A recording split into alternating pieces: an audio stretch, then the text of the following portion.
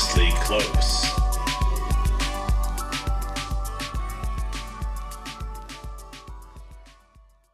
This episode is brought to you by William Mitchell Audio. Now, if you've been a long-time listener of this podcast, you know that William Mitchell Audio has been a sponsor and a friend of the show since episode 1. And if you've been paying attention, I've been doing unsanctioned underground wrestling for William Mitchell Audio. But certain members of the California Pizza Kitchen community think they can walk in here and wave some frozen pizzas around and tell me that I have to use all of my creativity for their ad. And that if William Mitchell Audio's ad is more creative than the ad that I do for California Pizza Kitchen, then they want beef. Well, I've got one thing and one thing to say only. Some people want ad creativity. I just want everyone to be happy. California, William Mitchell, audio.com, Pizza Kitchen. Go to williammitchellaudio.com. My guest today is Sam Ray. Sam is an international strategist, writer, and traveler. He grew up in the multicultural San Francisco Bay Area with a liberal teacher, mother, and a conservative stockbroker father, which gave him a natural desire to bridge cultural and political differences. In the 2000s, Sam recognized a friend needed rescuing from a bully, so he studied bullying psychology. He later discovered he had accidentally become an expert in the psychology of narcissists, sociopaths, and psychopaths when others kept asking for help. Sam went on to write his dream book, Explaining America. What's up, Sam? Oh, just happy to be here. So happy to have you here, man. I hope that this wasn't a setup for you to show up and tell me that I actually happen to be a narcissist or a psychopath. From what I've heard of several shows, you're not even in the ballpark. All right. Not that you can tell that easily, but it's usually, yeah. Well, actually, you're definitely not a psychopath because you have real emotions. I can see that on your face. And same as sociopath too, but they are good at faking it. As one of the top experts, Dr. Robert Hare, he's the man who invented the psychopath checklist. He described it as something to the effect of every morning the psychopath wakes up and puts on a mask and says it's showtime. So they are very good at mimicking emotions, but fortunately, with a lot of practice, you can usually see through it. Is that kind of like the that test that Philip K. Dick invented for Blade Runner? Well, it was for Do Androids Dream of Electric Sheep, where they test you to see if you're human or not. Well, that test is probably much better than the psychopath checklist, just because of the voice comp, with that little thing that flips up and monitors your eyes to show the eye reflection or whatever. Blade Runner is actually one of my favorite movies, so you kind of got me there. But it's a list of questions that or it's a checklist actually of certain behavior, certain traits that indicate psychopath. Now, the thing that's really tricky with narcissists, sociopaths, and psychopaths, the words themselves, is there are many, I don't want to say many interpretations and meanings, but certainly with narcissists, we all have a certain level of narcissism, and there's healthy narcissism and unhealthy narcissism. And when you start getting to unhealthy narcissism, that's in the DSM, which is the psychology kind of Bible, labels that the people who fall under clinical narcissism as cluster B. There's cluster A, for people with schizophrenia or whatever. But anyway, cluster B has histrionic personality disorder, narcissistic personality disorder, and antisocial personality disorder. And actually, I skipped borderline personality disorder. Now, what got me on this, and as we mentioned, was my friend. And what happened is I had a friend who just kind of disappeared, and they were living a couple states away. And I said, I'm going to go visit my friend because I want to know what the heck's going on. Because why are they disappearing? This is not a shy person. Yeah, exact opposite of a shy person. And I went there, and it was like my friend had PTSD and was just a frazzled version of themselves. And what had happened is they were caught in a sociopath's web. And I didn't know that initially. I don't use that term lightly, but as they started telling me the things that were being told by the sociopath about my friend, I was like, oh my God, these are like the serial killers you hear about on TV. I mean, who could be completely and totally, utterly shameless like that? And I thought I knew a lot about psychology, and I loved Sherlock Holmes. So I thought I knew all about, psychopaths and this and that. I didn't know anything. I was just, it was just almost everything I thought I knew was wrong. And like the first search I did was, I searched on psychopath, and I found this thing that said George W. Bush is a psychopath. And I'm like, that's bullshit. I mean, he's got some issues and I'm not a fan. There's so much hyperbole with the word psychopath. And I'm sure that I have personally misused the word psychopath literally thousands of times in my life, where somebody's an asshole and I call him a psycho. And is that kind of what you mean too, though? Like when someone's like, yes, George Bush is a psychopath, but really it's just that, he might be a piece of shit. Yeah. But it's not the same thing as the mental disorder itself, right? Well, you see, just back to the spectrum, the histrionic and the narcissistic personality disorder, and that's one of the most important things to understand is narcissism exists like so many things on a spectrum, and it goes from the people who have a little too much ego to the psychopath. That's the one end to the other end. And in between are all the, is the histrionics or the pathological narcissists. And there's clinical, meaning those people that are determined to have those particular issues by a psychiatrist or psychologist through the testing of like the test I mentioned by Dr. Robert Hare. You would test somebody, but if they ask them certain questions or check off certain behaviors, and that would prove that they're, or at least highly indicate they are a psychopath. But you may have been more right than you realized in a whole bunch of people.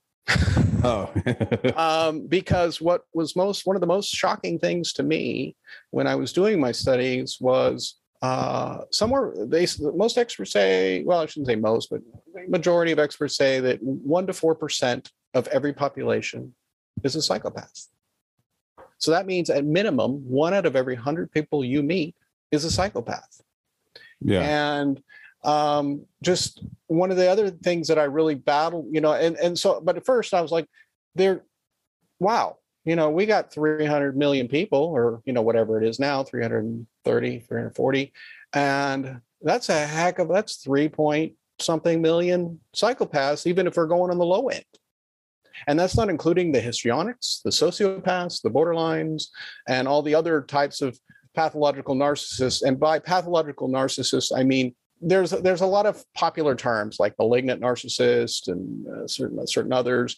I like pathological because that means pathological is a compulsive maladaptive behavior that you can't control. It's your way of being. Like a pathological liar, which is I think what most people will be very familiar with. Is someone who lies, who cannot help it. They can't stop from doing it. And the majority of them are in this range. If you come across a pathological liar, they're lying. Like I said, as Dr. Harris said, they put on a mask every morning and say it's showtime, and they lie because they can't deal with their reality. And the main cause of most of these issues is childhood trauma. And one of the best things I read was the child of a narcissist's self-esteem is under attack from the day they're born. And that just blew me away because my friend, after having some discussions, we realized the father was a narcissist. And so my friend was groomed to serve a narcissist. And that's why they were such easy prey to a sociopath, because it's kind of like one of the things I've written about is, did you ever see the movie Chronicles of Riddick? Do you remember that one? I love the movie Chronicles of Riddick. I'm a huge Vin Diesel fan, my man. Good. Because I have a good friend who just despises Vin Diesel, so I try not to bring. A lot of people despise Vin Diesel. I don't give a shit.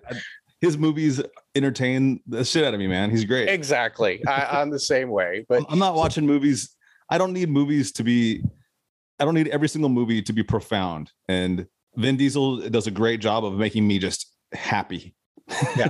Well, I found some profound parts of Chronicles of Riddick. So, and what it was, I don't know if you remember the scene where I think they're in the Hell Planet, and they have to battle a bunch of people to get, go on the surface or go, so whatever it was. They were just, and he was with his apprentice Jack, the young woman who he taught how to be a true fighter. Yeah, they're escaping the galaxy's most inescapable prison. Exactly. Yeah, exactly. And so they have to go just before the big battle. I can't remember exactly the line was, but they go, should we play our favorite game? Who's the better killer? Oh yeah. And that's a really good way that's helped me conceptualize the different levels of narcissists is who's the better narcissist. And I just wrote about this when it came to Putin, and that he's Russia's best narcissist. So whenever a narcissist, a sociopath, a psychopath, whoever they all meet, they instantly decide who's the better narcissist. And that the other ones will defer to them because they know their game inside and out. They know all their tricks because it's pathological. And they're not this. There's obviously many subtle differences, but there's also a lot of similarities. And one of the main ones is because being great storytellers, being able to lie with ease and comfort and have no shame about it. Now, certainly the lower end ones, the histrionics, have a lot of shame. And I almost don't even want to talk about them because I never really focused on them. My main focuses were, narcissists, sociopaths, and psychopaths. And the borderline people, they actually seem to have some chance of improvement because they realize their lives are kind of, how should I say, they're not helping themselves. They actually have some self-awareness that they need to improve their lives so they won't be so miserable. I would say I have personally known people in my life who I think definitely have been like, they have a lot of the symptoms and characteristics of a narcissist, to the point where it's like very pathological, very fucked up.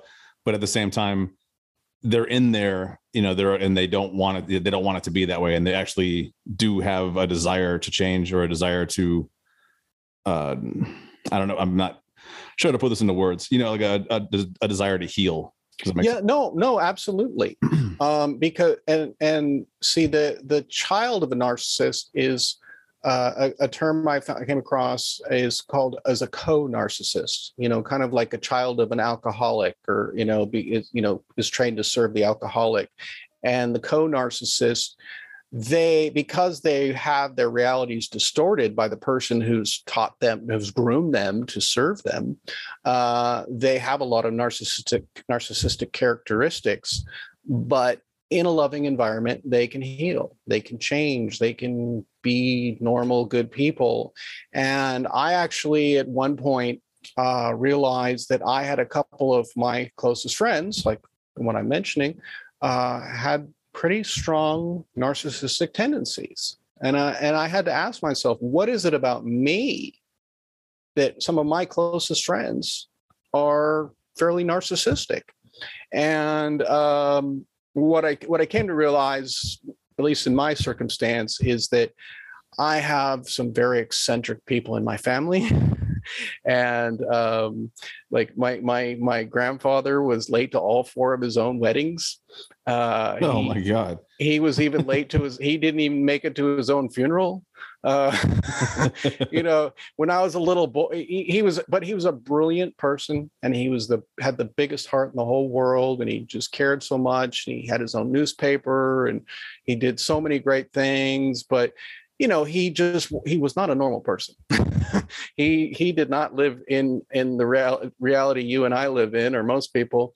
And I as a kid, I would joke that I go, well, the shortest units of time my grandfather knows are sun and moon, because we'd have to tell him to something, if a dinner was at 6 o'clock, we'd tell him it was at 2 o'clock, and he would still be 2 hours late. I've known people like that my entire life as well. my favorite memory of my grandfather, though, and maybe not favorite, but it's a funny one, is when I was a little boy, he'd drive around with him, and because he'd work for 48 hours straight getting his newspaper out, and we'd drive around, and I'd go, "Wake up, Grandpa, the light's green." But anyway, and I have my dear cousin is just a brilliant person, and she also is very similar to him, but she is the most kindest, caring person. But anyway, so the point is that I was used to non-normal behavior in good people. And so there are a lot of people that have maybe strong narcissistic tendencies, but in their heart of hearts, they're good people, or they can get there. And that's the difference between the type of people that we're going to talk about, which are people that are pathological. And the thing is there's, at this time, there is no cure. There's no treatment. Now, lots of psychologists and psychologists sell people on treatments, and you can help people at the margins. But at least for the psychopaths, it's a brain deformity.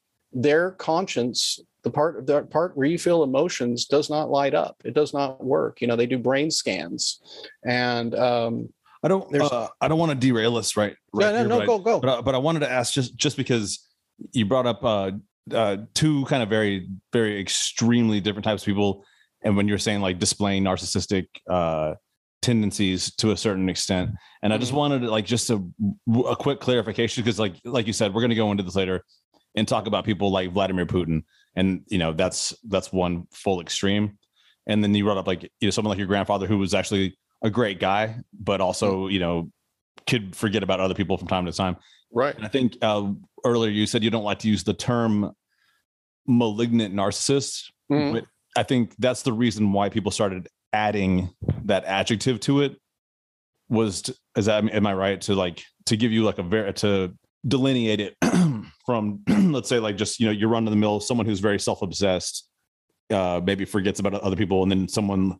I mean, when I first started hearing that term, that was obviously during the Trump administration, and to describe Trump, where it's like someone who truly, like, his narcissism is like harmful to others. Is that? Yeah, no, absolutely. Well, I personally, to me, Trump is the poster child for narcissistic personality disorder. Yeah.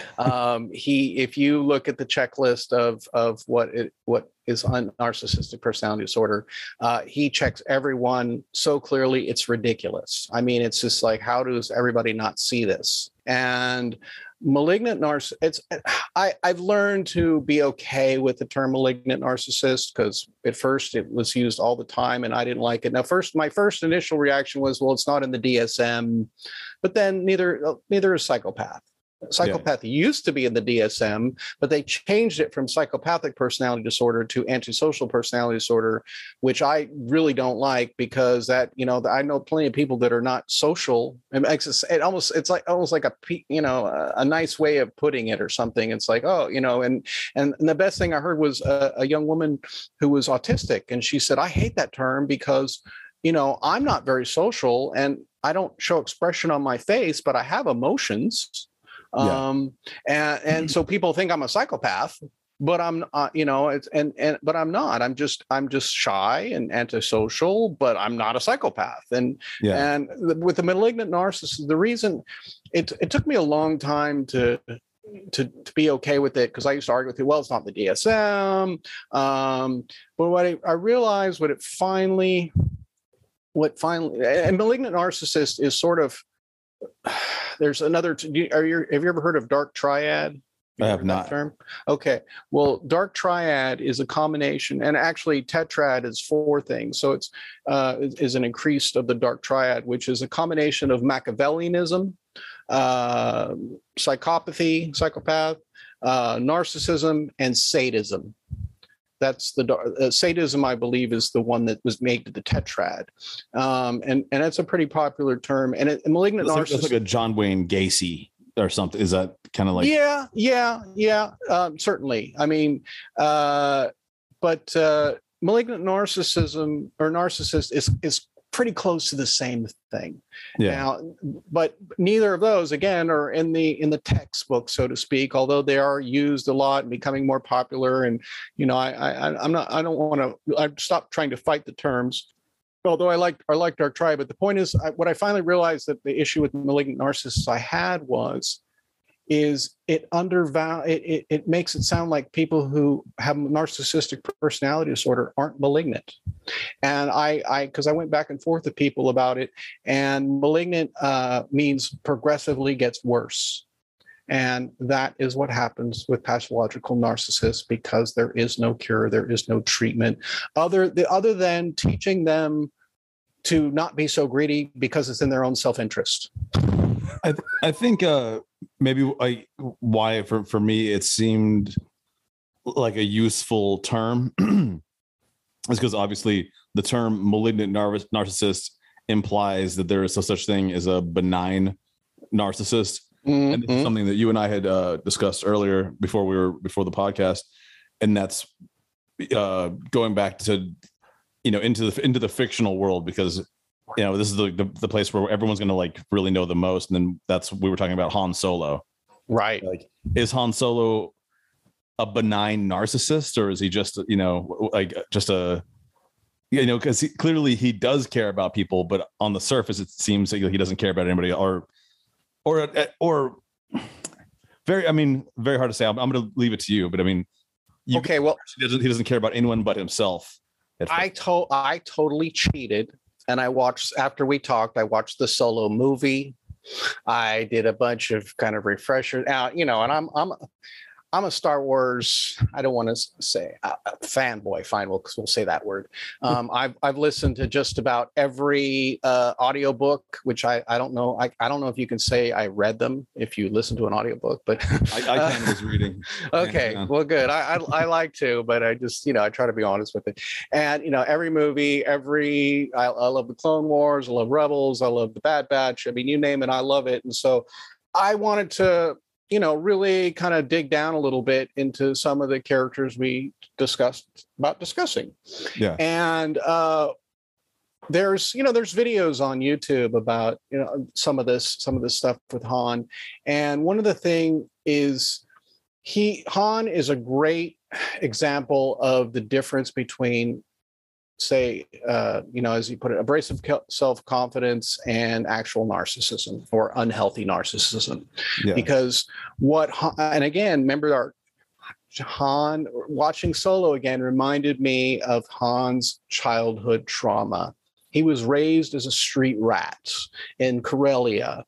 He had to fake it till he made it. I mean, he was with Lady Proxima and had to steal for her so she could have shelter and protection. So he grew up with all this trauma. Obviously you assume there's a lot of trauma in that, but he had his girl Kira, the one played by Emilia Clarke. I don't know if you saw the Solo movie, and I love that movie. Yeah. Well, and they loved each other, and he truly cared about her, and she truly cared about him, and that's what I found in my studying Han a little deeper, and some comments I saw online was that Han's about his friends. He wants to be accepted. He wants to have a family. He was all about himself, but he had to be, because that was the only way he was able to survive. And that's what, his childhood trauma taught him. But he really did care about Kira. He loved her. He wanted to be with her. And then later, when that didn't work out, he had love with, Luke and Leia and Chewie, and, Chewie taught him empathy. He had the capacity for empathy and caring, whereas, the pathological narcissists do not. They truly only, it's all about me. Yeah. And that's, I guess like that's what and this is what we were trying to maybe get a point across with, was that, I mean, there is also just the term egotistical. right. And, it must at least be said that Han Solo is an egotistical dude, right? Mm. Well, yeah, I mean, certainly, but I mean, to me, it's kind of, it's that fake it till you make it kind of thing that he had to live with. And, and his charm and his charisma helped him get away with things and handle things. So he has certain commonalities with narcissists, but he's got a good heart, and he cares about other people, and he has empathy, but he knows that he has to bullshit and work it and play the system, because that's the way he was raised his whole life. And so that's sort of where the worm turns, is in your childhood, with the trauma, is, do you have those capacities, and do you have someone who teaches you empathy? That's a big deal too, because that was one of the things I realized with my friend, was a grandparent taught them empathy. And that's why they wouldn't go full dark side. So if we're going on the Star Wars theme, and that's kind of where, like I said, where it turns is, are you so broken? Are you so traumatized that you become shattered and you become one of these types of narcissists? And, or did you have the, how can I say, the genetics and the brain to already get you there? And just one real quick thing is, Dr. James Fallon, I don't know, you may or may not heard of him. He studies brain. He's a brain researcher, and he studied the brains of psychopaths. And they would do imaging, and they would find that the part of the brain for empathy or emotions did not turn on. It was actually the language part of the brain that turned on. And after a while, he was searching through some folders, and he found out that he himself had the brain of a psychopath. He had a brain like John Wayne Gacy. Like, he goes, I saw this brain that was one of the worst psychopaths I'd ever seen, and then I removed the label, and it was mine from the test group. And so he's really fascinating in talking about these types of things. And what he talks about is, my family gave me a lot of love. They were very accepting. They were very, but my mom also knew to keep me out of trouble and to look out for me and to tell my teachers to X, Y, and Z. And, he found an outlet that was good for him to use. He was a brilliant man. A lot of psychopaths are actually very highly intelligent. And that's pretty much why I was sure Trump was never a psychopath. But and also this, what you just brought up, that's a very good explanation for how there can be, like, statistically, if you're going to say 1 in 100 people are psychopaths, but 1 in 100 people are not John Wayne Gacy or Ed Kemp or one of these types of, like, serial killers, because that's the dark triad, right? You got to have these other components that's going to make you go out and start committing, like, heinous acts of like violence towards others, right? Absolutely. But the key, and this is more what Fallon and many others talk about, is that it's a combination. Now, it's a combination of the brain. If you have the brain of a psychopath, you don't feel things really that much, other than the anger is something apparently is very felt, but it's very primal. And the other is, there's these gene variants called alleles, which I've tried to understand, but basically it's your genes. So there's your brain, your genes, and abuse. And early on, I was like, oh, so that's when somebody becomes a serial killer, when they're badly abused and they already have the predisposition of a psychopath's brain, and or the alleles I've just been learning about. And so it goes back to that childhood trauma. I don't know if you ever watched the show Dexter, but Dexter's dad. Oh, hell yeah, man! I've seen Dexter. Yeah, Dexter's dad gave him a code. Now, that's an idealized version, I assume, of. Now, it's tricky because sociopath and psychopath are often used interchangeably, and for the longest time, I battled to try to understand what's the difference or what are they talking about. Yeah, I'm really curious too, because I always thought that sociopath meant you were incapable of feeling empathy or caring what other people feel. Is that? I mean, I thought that was the definition. Yes. And same with psychopaths. So they both have that. The definition is practically the same in that sense. Yes. Well, here this will hopefully, this was what helped me clear it up, and how I delineate it. But there's overlap too. A psychopath is born, with that brain deformity, and or the genetic disposition. Sociopaths are made by their environment, and they're a virtual psychopath. Their behaviors, wow. Their behaviors and their traits are very similar. Although the psychopath, like going back to Riddick, is the ultimate narcissist, because they don't have any. They're not built by their trauma. Their brains was already there. And maybe they got a bunch of trauma, but they were there. They were born that way. Yeah. And, they can be taught a code and how to use their, the way they are for good. But like with James Fallon, when he went to his family and they said, did you know I was this way? And they said, oh yeah, we told you were. And he goes, no, you told me I was crazy. And I go, no, well, we knew you're a psychopath because you're selfish, you're manipulative, and you're kind of greedy, but you're funny and you don't hurt people. And that's another thing that, again, with Han, is they have a lot of superficial charm. And a lot, because they're real world. So the psychopaths know they need to hide because they know they're different. They sense they're just like with Dexter. Dexter knows he needs to put on a mask to pretend he's a normal person, and he hides who he really is. Sociopaths, they do, but they're not. It's not as natural for them because they've been built by the trauma. Now, again, there's some because of the brain and the genes, there are certain predispositions, but so which would cause some overlap here or there. And how can I say this? Kind of lost my train of thoughts. That's cool. I was actually going to interject a question anyway. Okay, good. Go. Was that so? What you're saying is the only way you could tell the difference if you had a sociopath and a psychopath in the same room, they're behaving the exact same way. They have the same traits. The only way you can tell which is which would be a CAT scan, like to literally scan their brain. fMRI, I believe it is. That's the one Dr. Fallon used. And what they do is they show people images of just horrific images of like pet violence and human violence and just the most scariest, creepiest things. And, for you and I, the part of our brain where our emotions are lights up. And for a psychopath, it doesn't light up at all.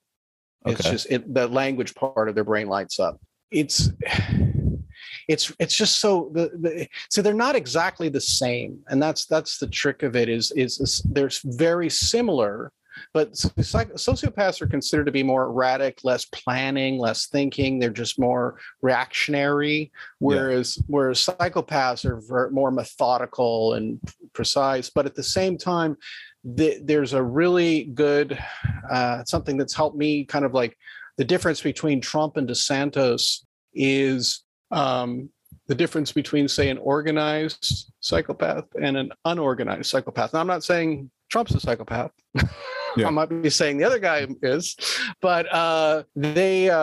Sorry, I was maybe DeSantis appears to be more calculated. No, absolutely. And actually, I'm gonna be writing. I've written one article about DeSantis from a political lens, and I will shortly writing one about the psychological lens. And I have not seen any indication that DeSantis isn't a psychopath. Yeah. And one of the things that I'll write about, and I haven't really shared, but I'll happy to share with you, is that I studied him for over a month. And I watched, video, audio, read things. And one of the main tells, and you'll see this in movies with, all kinds of villains or whatever, is he has on that mask. He smiles at the right time. He laughs at the right times. But as soon as the moment's over, dead flat. His face is completely flat. He has no affect. And that is a sign of a psychopath. Also sociopath too, and narcissist, because they don't really care, but specifically him, as I like to say, if you've been greedy and evil your entire life and you have no emotions on your face, you might be a psychopath. But they fake it well. That's the trick, is they mimic it really well. We had moving forward to we were gonna bring up because we're already getting into like a lot of these real life narcissists, and we're definitely gonna get back into it, especially Vladimir. Right. Just get back to the fun stuff. But yeah, I want to hop back into the fun stuff again real quick, because we were talking. This is a question that I just asked you before, and I want to bring it up again. And that is, obviously we're both fans of Stan Lee and his creations, and he's created a lot of very interesting characters. But one of the things I thought was very great with what he's created with X-Men is the villains that are not strictly narcissists or psychopaths. And I think we were going to bring up like Magneto, because with the X-Men, you have almost always heroes that are not all good, and you have villains that have compelling reasons to be villains. They're not villains for the sheer sadism. For instance, Magneto. He's more, like you said, he's more of a freedom fighter. I don't know if you wanted to kind of like expand a little bit on like that realm of villainy. Absolutely. And I, when we talked, and I mentioned, well, pretty much all villains are narcissists, sociopaths, and psychopaths. And you mentioned Magneto, and I want to thank you, because you made me rethink what I'd said.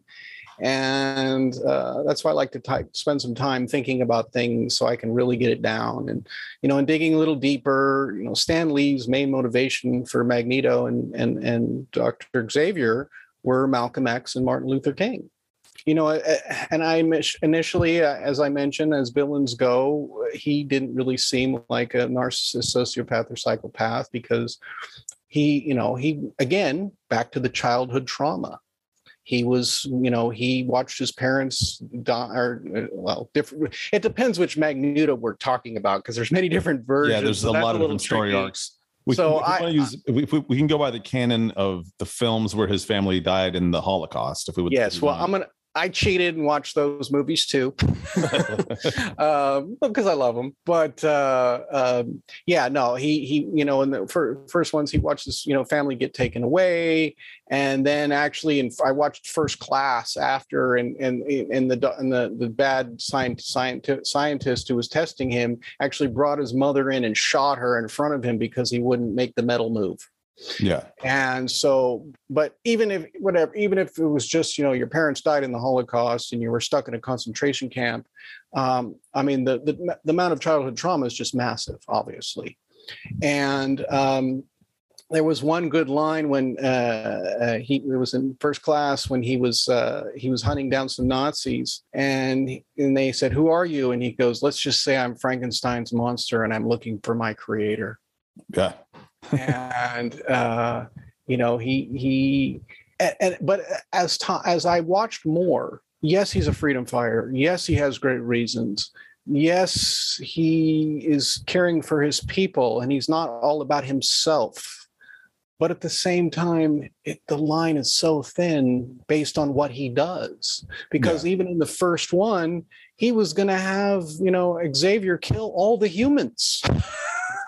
Oh yeah. Because the humans were going to have them kill all the mutants, and then he switched it to, fine, let's kill all the humans. And like even when he was, they teamed up, and he was going to kill Rogue to use that machine to turn everybody into mutants, or all the world leaders into mutants. And then later, I don't remember the next one or two, and he sees Rogue and he says, "I love what you've done with your hair." And he's just messing with her, just psychologically messing with her. And he has good reasons. He has good, because of the trauma. He's, the humans are trying to eliminate all the mutants. I mean, but he is an extremist, but right. he lives in a world where how could you not be an extremist? Like they're literally trying to exterminate all mutants. And And he just so happens to be the second most powerful mutant on the planet. But I guess, this is a difficult thing to bring up, because there are so many X-Men storylines. It's been around since the 1960s. I think it would be best to stick with the movies, just because that's what most people are familiar with. But I do want to bring up the series, The Death of Professor Xavier, where Professor X is killed by his own son. And after that occurs, Magneto becomes the leader. He takes Professor X's role as leader of the X-Men. Like that one major event changes him completely. Right. Like I said, we were talking about a fictional character who's lived hundreds of different storylines. It's tricky. It's tricky. But you know, I guess the one other interesting thing that kind of came to mind was he is repeating the trauma of his childhood in that he now believes that the mutants are the superior race. Like, you know, the Nazis were telling him about being Jewish and that humans are worthless, just like the Nazis were doing to him. But like you said, he was not completely, you know, he had capacity for empathy. He cared about, you know, his own people. He wasn't just doing things only for himself. And that, again, that's a big difference between narcissists, sociopaths, and psychopaths. But at the same time, based on his trauma, maybe with his, you know, he might have, you know, genetic, you know, he has one genetic variation, he might have another one where he's more susceptible based on the trauma that he went through. Hold up. It's time for an ad. Get ready for a brand new music compilation from your favorite fast casual restaurant / grocery store supplier. That's right. Walk down the frozen aisle in style with the new CD. Now that's what I call California Pizza Kitchen, Volume 1. With your favorites such as California Pizza Kitchen, California Pizza Kitchen. California Pizza Kitchen. and California Pizza Kitchen. California Pizza Kitchen. California Pizza Kitchen. In the city of CPK. In the city of CPK. Out on bail, fresh it up, chill, California pizza. Soon as I hit the streets, all I see is kitchens. And classics like California Pizza Kitchen. California pizza. California Pizza. CPK. And who could forget California Pizza Kitchen? Welcome to the California Pizza Kitchen. It's a CPK. It's a CPK. And just pay an extra $9.99 plus shipping and handling for the deluxe version California Pizza Kitchen CPK. Born in the CPK. I was born in the CPK. And also, It's a party in the CPK. It's a party in the CPK. and deep cuts such as California Pizza Kitchen. California Pizza Kitchen. California Pizza Kitchen. California Pizza Kitchen. order today to save $10.99 today and pay only shipping and handling for your copy of Now That's What I Call California Pizza Kitchen, Volume 1. And now back to the interview. And like the next person we probably talk about is Anakin Skywalker, Darth Vader, in that how he had the potential to go from being a sweet little kid to the most, you know, one of the most evil guys in the galaxy to being redeemed by his son. Because, you know, or at least, you know, they often talk about how Luke sacrificed himself in the kind of the Jesus role, willing to sacrifice himself to, you know, for his father's soul. But so, I mean, and that's what's when someone is clinical, when someone is just locked into this, the likelihood of them changing is very, very minute. But for people who have been triggered, abused, manipulated, have massive trauma, there are chances at redemption. There are chances at coming back from it. Yeah, and so kind of what you're saying too with Magneto and with during the World War II era and all that stuff. Had he been born in, let's say, New Hampshire instead of Germany, everything about him could have almost certainly would have been different. Absolutely. And he almost certainly would have been an ally to Professor X and never would have been the leader of the Brotherhood of Evil Mutants, or depending on which comics you're looking at. Yeah, considering the way Stryker and some of our guys were treating the mutants, he might have ended up there as well, just not as traumatized, not as bitter, not as the having to watch your mother get shot in front of you is pretty traumatic. And the obviously, like I said, concentration camps obviously very traumatic. And he might have been a bit more militant, but just not so extreme that he was going to kill all the humans who were trying to kill him. Yeah, like some truly becoming like genocidal.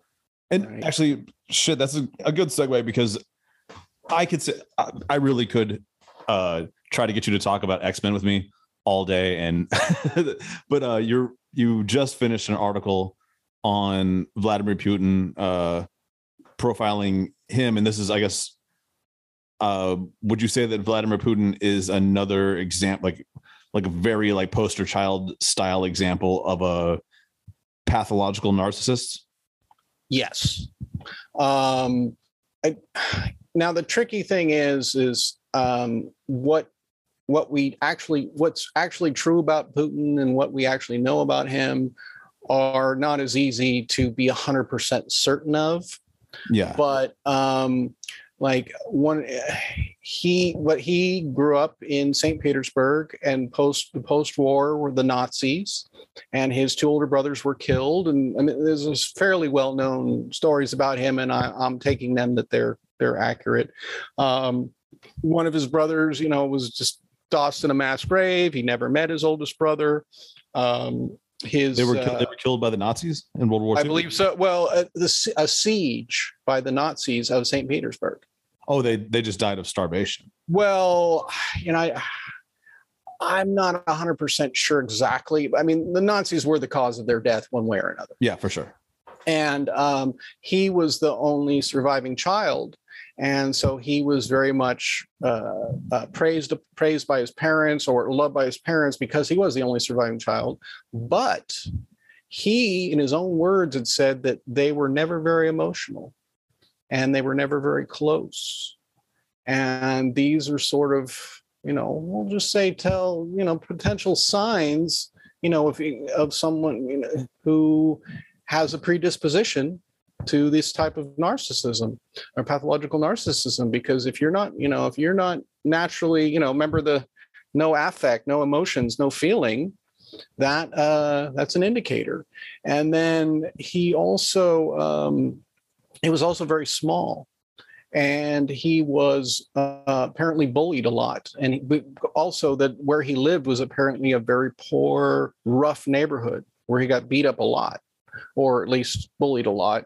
And that's why he took judo, because he stayed small while the other guys stayed big, and he needed to protect himself. But again, it goes back to that childhood trauma. Yeah. And he one of the guys who was in his inner circle was dating a woman named Alexandra Tolstoy, who is related to the famous Tolstoy. And she recently came out and she said, I didn't know him personally, but everybody in that group was a massive narcissist. And she herself said that she thought Putin had narcissistic personality disorder. I would lean towards sociopath, but it's a narcissistic personality disorder is just a slightly less cracked sociopath. Okay. And so, I mean, again, it's on that spectrum, and it's kind of, it doesn't have, the differences are very small. at least in my opinion. And that's why I struggle with malignant narcissists, because to me, they all get progressively worse. They all are malignant. They all do, unless they can find, have that love and whatever. And even then they still often have it. Unless they're like Dexter and like their dad's ghost comes back and visits them constantly to give them sage advice. Yeah, Dexter confused me, because Dexter was said it was a sociopath, and his behavior was more psychopath in my view. But like so many things in TV, they don't. Sorry about that. Like so many things in TV, they don't often get it right. Yeah. and it's not that I know for sure. I mean, it's a fictional character, but it was, because they show, again, Dexter's childhood trauma of, as a baby being in his own mother's blood and all that, when she got killed, and that was the reasoning for him being the way he was. But he was such a good planner. He was so zero affect. He seemed a lot more like a psychopath to me. But it doesn't really matter what it is, because it's just fictional. But I think I was just trying to get to the idea of the foil that the dad plays, where Dexter is a sociopath or a psychopath. He's going to kill either way. He's got to kill. That's for some reason he has this need to do that, but he has guidance from his code. Respects. He has a guide. And I guess what we're talking about when talking about someone like Vladimir Putin, who could influence someone like that, especially now. I mean, who could possibly influence what he's almost certainly the richest man in the world, whatever Elon Musk may say. Yeah, nobody can influence him. The only thing that he's all about himself, his own fear, needs, whatever, everything. So many people say, well, he cares about Mother Russia, and he doesn't care. He doesn't care at all. He cares about what he wants and to keep himself in power and to keep himself and doing well. And he's got all the money he needs, and it's all because he didn't care about money anymore. Because what do you care when you got gazillions of dollars? And he is so good at how he set himself up that my initial thought was he's a psychopath, but in my article I kept writing sociopath / psychopath, because it seems like socially he was conditioned to be that way, but there's likely that he had the brain issues or whatever to get there anyway. But then on top of that, Russia's never known really democracy. The first czar was Ivan the Terrible. Yeah. And he was really terrible. He was a really mean, bad man. And almost every Russian, Russia's never known democracy. They've never known, their people are just, they've pretty much been slaves when it was serfdom and then communism and it was absolute rule. And, they've been so conditioned to deal with lies and bullshit. I mean, they were living 1984 in real life. And I don't know if you ever heard this, but when the Soviet Union fell, one of the main questions so many Russian people wanted to know was, how did Orwell get it so right when he was never here? Oh yeah. and he did. I mean, that's what they were living it. And that's why, Putin can get away with so much, because that's what the Russian people in many ways are used to. I mean, they're used to a czar who just treats, pumps up their egos and treats, tells them how wonderful they are and how great everything is. And it's everybody else's fault, play the victim, blame the victim. These are all characteristics of narcissists, sociopaths, and psychopaths. And that's kind of when I eventually came down to it, is whether someone is clinically a narcissist, sociopath, or psychopath or not, but they act that way all the time, and the effects they put into society are that way all the time. What's the difference? What does it matter?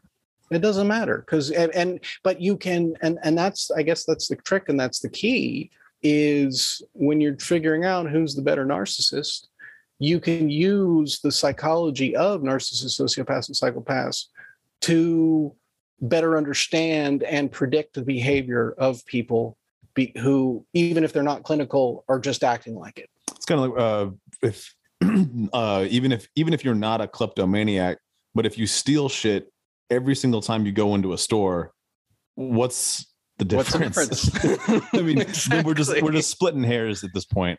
Right.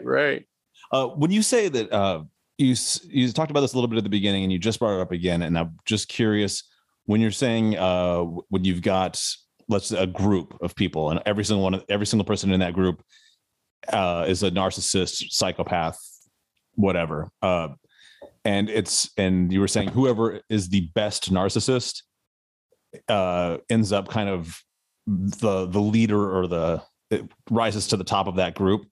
Well, for one, I'm curious how that works, and also is that kind of like because so many people felt like Trump always deferred to Putin. Is that just because Putin's just a better? He's the better narcissist. He's just just like all of Trump's followers defer to him because he's the better narcissist. Okay. And as well as so many people in the Republican Party. I mean, we briefly mentioned DeSantis. I mean, the Republican Party in Florida has just completely slavishly submitted themselves to whatever DeSantis wants because he's the better narcissist.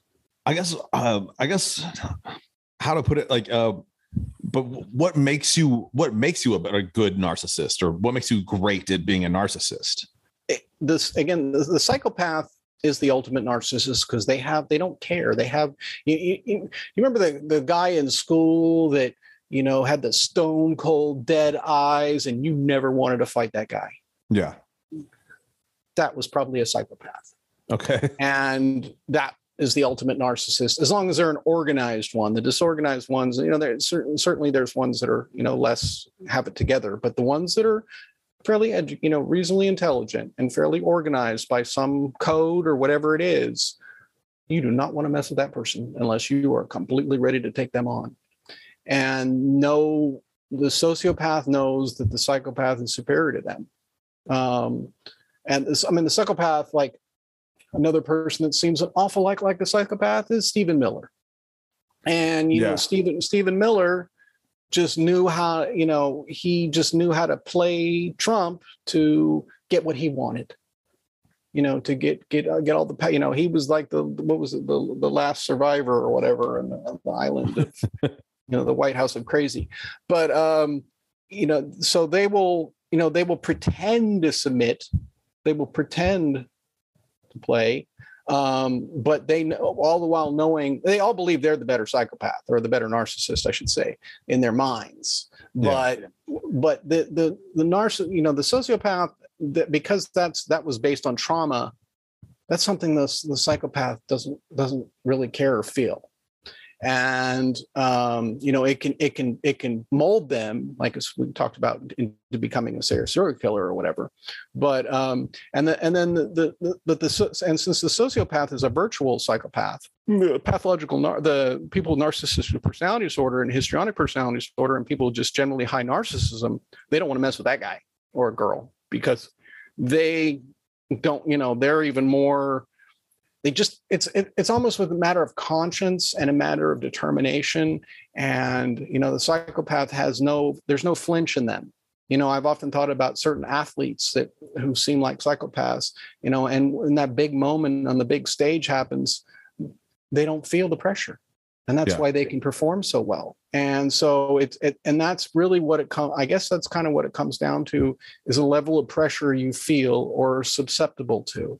Because the sociopath that was just messing with my friend, I mean, completely shameless, no conscience, just flat affect. But I also know there was a lot of childhood trauma, so that's what led me to the sociopath aspect. And whereas the narcissists, they're really, it's massive insecurity. And it's just, and so it's level of insecurity and determination that kind of determines who's stronger and who's weaker. It probably stands to reason that a lot of celebrities are psychotic. Well, that's actually a really good that you mentioned that, because one of the things I realized is it's so easy to transpose or conflate psycho and psychotic. Because, the psychopath is the person who has the brain deformity and a psychosis is, imagining things. Oh, Yeah. yeah. Okay. Yeah, but I actually wrote about that, and because it tricked me. I mean, I was often using those words interchangeably or wrong or whatever, and people mix them up. Someone's hallucinating, somebody will say, "Oh, what a psycho." No, they're psychotic. They're not a psychopath. Yeah. And whereas and vice versa. And so that was one of the biggest things that, after I was doing all my studies, was how do I not know about this stuff? I love this stuff. I love psychology. Like I said, I watched Sherlock Holmes. I thought I knew all about it. And I learned I knew almost nothing that was correct. And it was like, how does this stuff hide in the dark? It's like it literally hides in the dark. And I would see these It doesn't help us too much, I guess, in pop culture, how these words become interchangeable. Like, I mean, starting probably before this, but starting very, like, one of the big examples is like Alfred Hitchcock's movie Psycho. So that's, when people just start using the shorthand term. They just start saying people are psychos, not psychopaths. And then Christian Bale in American Psycho. And then and it almost becomes like slang, Well, there is overlap. I mean, certainly psychopaths can be psychotic. Yeah, for sure. Yeah. And psychotic people can act psychopathic. And it's just like one of the things that I came to realize the most was when I started talking about a lot of the stuff in 2014 on Twitter, and people kept saying, "Well, do you have a psychology degree or psychiatry degree?" And I'd say no. And I said, "Well, I studied this because, for a couple of years to help a friend." And they go, "Well, you can't say anything if you don't have a degree." But I don't know if you may or may not have heard of the Goldwater Rule. And the Goldwater Rule is 1964. Barry Goldwater ran for president. He lost to, I think it was Johnson. And anyway, Fact Magazine asked over 1,000 psychiatrists to comment on whether Goldwater was mentally okay to be president. And it was a very unscientific poll. It was like 20% responded, but they basically came back and said that he was a psychopath, and or something to that effect. But anyway, so he lost, but he ended up suing Fact Magazine and won. And the psychiatry industry was really embarrassed because it was so unscientific and such BS. Because he had his issues, but he wasn't like George Bush. He had his issues, but he was not a psychopath. Yeah. And anyway, so psychiatrists are not allowed to publicly analyze any public figure or anyone they haven't personally examined, or not examined, but or tested and then have permission to talk about it. Like any psychopath would ever give the permission for their psychiatrist to talk about their oh yeah, my patient's a psychopath, elect him president, sure. But so I came to realize that was the catch-22. Yeah. Is that okay? And by extension, psychologists aren't really supposed to talk about it either. And a lot of state boards go by the Goldwater Rule. So that's how they hid in the dark so well, and especially in our politics and in business and everything else, but specifically in the politics, because psychiatrists and psychologists can't talk about it, and ethically, and anybody who has a fair amount of knowledge but doesn't have a degree is dismissed as someone who has no credibility. Yeah, that's insane. Yeah. Yeah, and that was the wonderful thing about having Bandy Lee say such nice thing about a couple of my articles, and now I can say, well, my writing and theories were endorsed by Bandy. What if there's a way? Just in the way what you're just now describing, all these politicians are slipping through this loophole created by the Goldwater Rule that makes it where people, like psychologists, can't evaluate them publicly based on what they know and then without their permission and so on. And there's an ethical thing behind that. But I wonder if there's a little loophole in the other direction. For instance, you can write an article and then, highly respected people in the field of psychology who that is their profession is to make these diagnoses, to look at your writing and say this is solid. Does that make sense? Like Absolutely. This is a solid analysis. It's based on the scientific evidence that we have. So And basically, all they're saying is that your writing is a solid analysis. They're not personally saying anything wrong. So I wonder if there's just you can make it a 2-step process to getting maybe some more of it out there. Thanks. Thanks to Trump. One of the good things about Trump is that he made it so people in the industry, a lot of people are starting to speak out more and are starting to question the Goldwater rule and saying this makes no sense. I just wrote an article called "How Psychiatry is Failing America" about this very subject, and how you would think there'd be some sort of warning system that we would not want people who are sociopaths, psychopaths, and narcissists be allowed to call themselves public servants when the last thing on their mind and will never enter their mind is serving the public. They're only interested in serving themselves, and so it's almost like we're helping our own destruction in a way, and that's why Benny Lee and the people of Duty to Warn and Mary Trump and others have spoken out so much about this, because our democracy is on the line. Yeah. And because if you put narcissists and sociopaths and psychopaths in power, they will do what's good for them and nobody else, because they don't care. They have no conscience. They have no, feelings, no emotions about or empathy about anybody. Well, now that we're on the subject, now that we've been on culture wars for a minute, I got one thing to tell you, Sam, and Yes, that's sir. that we're dangerously close to the lightning round.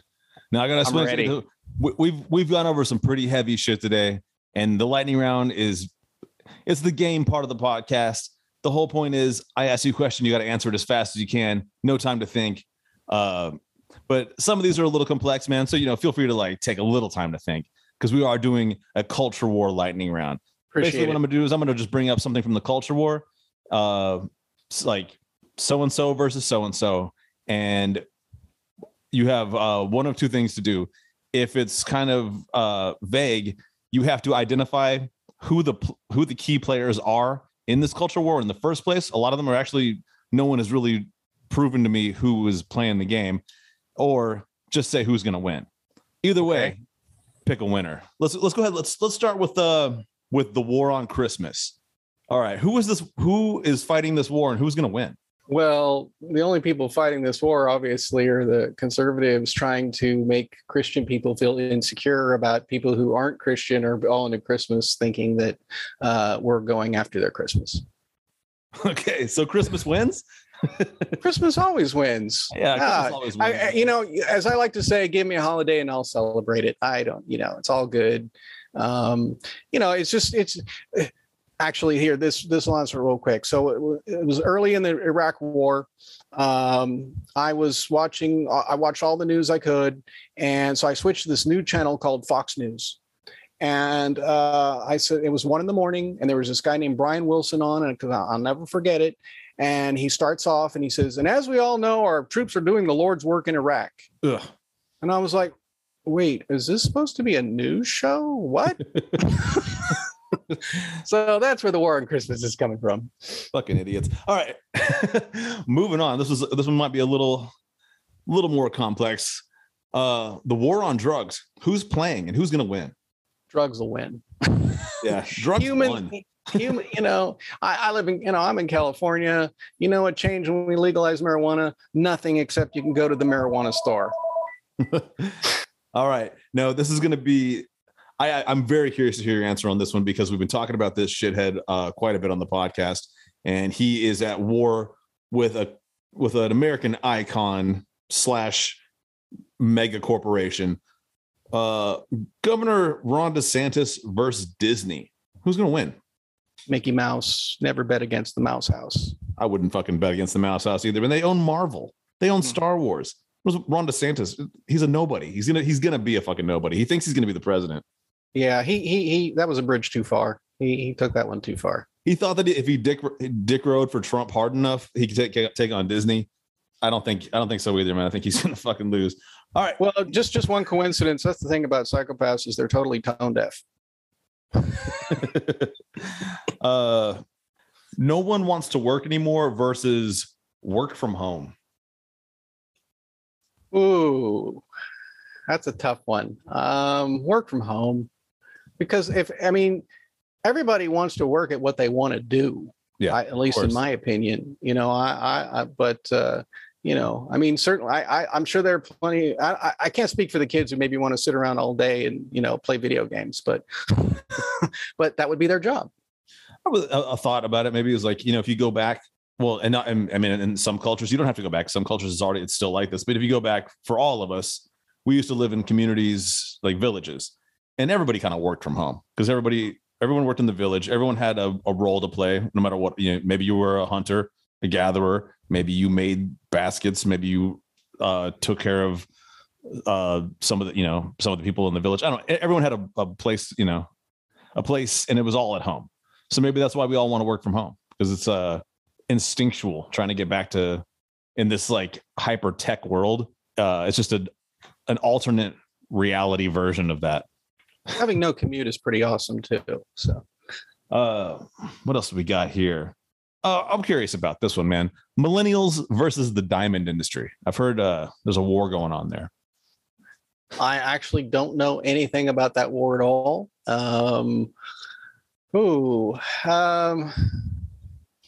I'd probably bet on millennials, just because I saw a thing on 60 Minutes a long time ago that says the thing about diamonds is there's no shortage of diamonds. It's all about keeping enough in the ground to keep the price high enough. That's exactly why diamonds do not deserve to win, and I want to bet against them. Diamonds should be worthless, or they should be worth like $2 or $3 a piece. That's my final word on girls. Girls should have all the diamonds they want at a low cost, and boys too, of course. Yeah, of course. But diamonds are a girl's best friend, so that's why I went with girls. Yes. All right, man. I don't know why this. I don't want to end this on a depressing note, but I was just thinking about. We were talking about the czars in Russia, and then I was thinking about the Romanovs when they were assassinated by the Marxists. It wasn't the Bolsheviks, and it ended up taking so many bullets because there were so many diamonds sewn into their garments that it was actually acting as body armor to a certain extent. So they had to like reload several times in the firing squad. Wow, I did not know that. I fucked up fact, and I don't want to end on that note. And that's why I'm going to ask you the most important question of the day, Sam, and that's this. Dude, where can people find you, especially if they want to read your articles, check out your writing, everything? Where can people find you, Sam? Well, it's really fun that I can just search Sam Ray, SAMRAY, and author, put those 3 words together, and it'll take you to my author bio page for Demcast, which will link all my current psychological articles.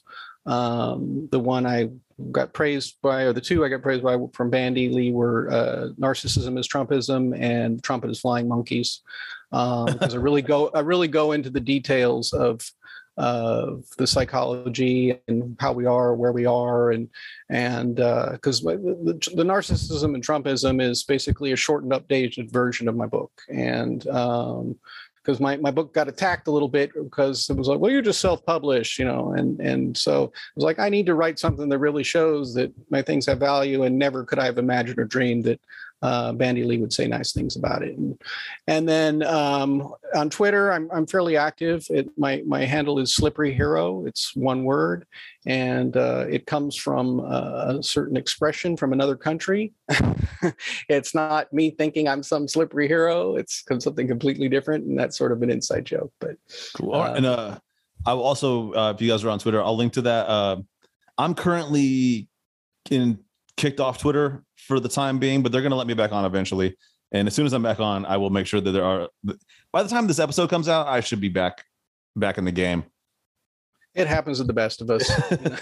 I violated their terms of whatever, but not as bad as Marjorie Taylor Greene did. They're going to let me back on in a little bit. Well, one time they said I violated it, and I didn't at all, but I just deleted the tweet to, get back on. So sometimes you have to do that.